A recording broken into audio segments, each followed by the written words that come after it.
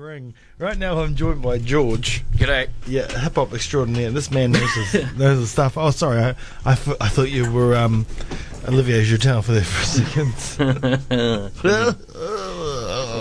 Yes, but both of you parts of musical Basketball.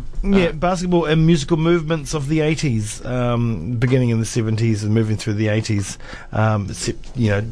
Both sides, different sides of the line, but both quite political music in the rights as well.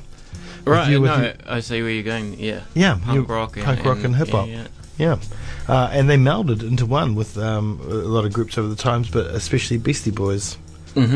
Look at their early work with Air Raid or Mojo. Yeah, and stuff like that. That first album was great. Yeah, it's amazing.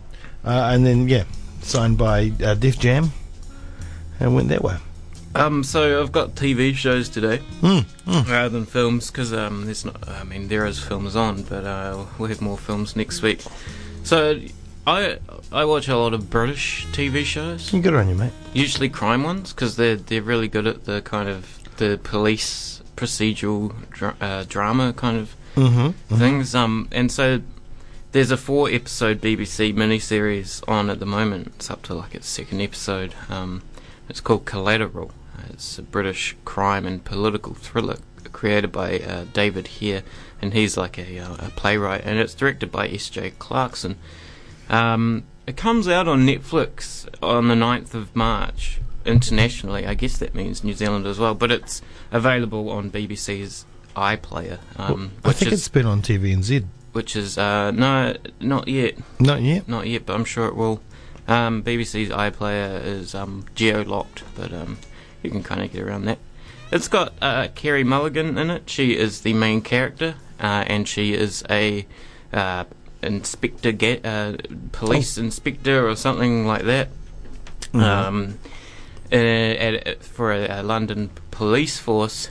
Kerry Mulligan, she was in Drive and Shame. Those are the two main. Shame, her and Shame is good. Opposite Michael Fassbender. And Drive, and she's been in other stuff since then, hasn't she? But yeah, she's a cop, a detective, and there is a mystery. There's a shooting.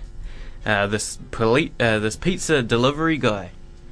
He gets shot outside some apartments, seemingly by a professional, and that sparks off an investigation that runs into members of Parliament in the local area who are seemingly not involved, but they're in the story.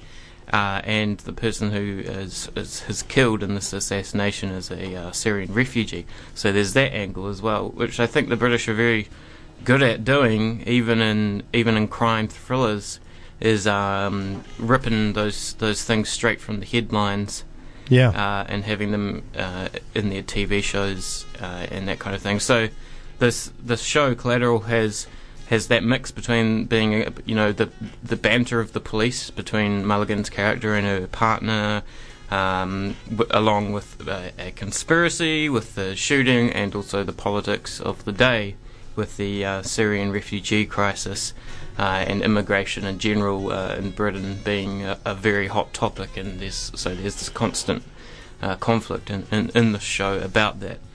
And as I said, a British TV show like this comes along every few years, and kind of State of Play was one. I guess. Did you like The Fall? In the 90s, The Fall. Yeah, I did like The Fall. I loved that show. The Fall. There's actually a public lecture coming up about The Fall. Yes, there is. Maybe you can share the details later. But yeah, so there's I just think, if you compare it to something American, something like Homeland in America, which kind of just, I think, is a bit confused about itself. Anyway, that's Collateral. It's on BBC iPlayer and on Netflix, 9th of March. It's only 4 episodes. It's really kind of sad when these things end. So the other one I've got, staying in Europe and staying on Netflix, this is a 13-episode series. It's called Babylon Berlin, and it's a German crime/political thriller. but it's set in Berlin in 1929, based on some novels by Volker Kutscher, who wrote, I think there's 2 books in the series. He wrote them a few years back.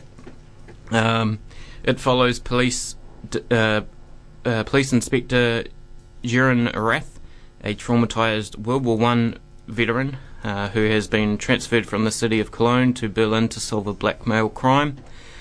Also, the other main character is Charlotte Ritter, who works as a typist at the police station, but is also a prostitute. And now, this is a very interesting period in European history, and in Germany, which was the Weimar Republic at the time. It's in the shadow of World War One, or in the shadow of both World Wars, really in the middle. You've got squalor and poverty. And politics and revolution and counterculture and people looking for a new world. Now, this show is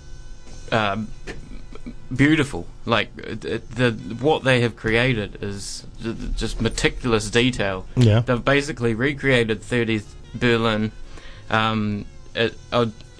Watching this show is just in awe of the city that they'd recreated and the detail they'd gone into in that setting. You've got this really poverty-stricken post-war kind of stuff, but also you've got the bohemian counterculture coming on and the people dancing and all that kind of thing. This series is the most expensive television drama series not made in English, costing nearly $40 million to make. Wow! And German critics call this the biggest thing for them since Das Boot. So, the boat. This is a great film. Yes, and long. So yeah, Babylon Berlin, and it's got communist infighting and revolution and riots on the street and all that really powerful stuff. But there's a lot going on, and it takes a while to get going. You have to be very patient watching this show. There's 13 episodes. And you have to pay attention as well because there's a lot of characters and a lot of, changing, between points of view and that kind of thing.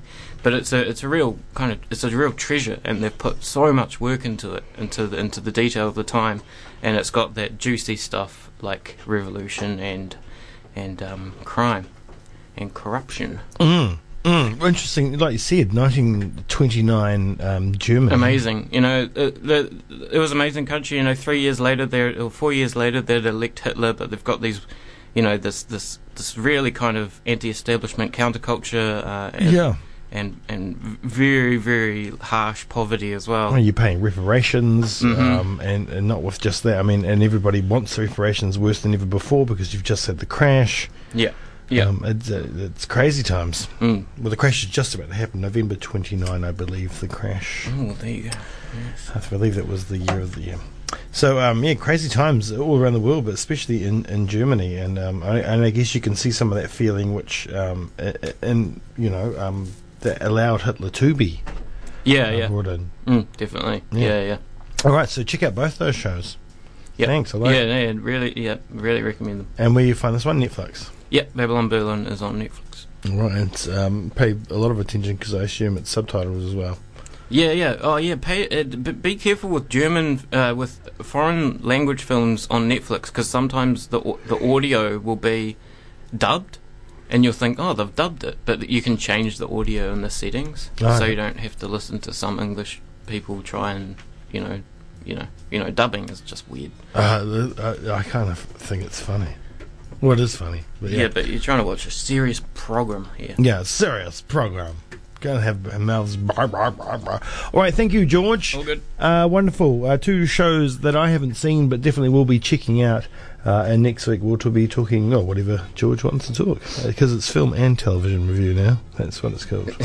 One day. There'll be some films next week. Yeah. Good on you, mate. All right, it is 20 minutes to the hour of 10.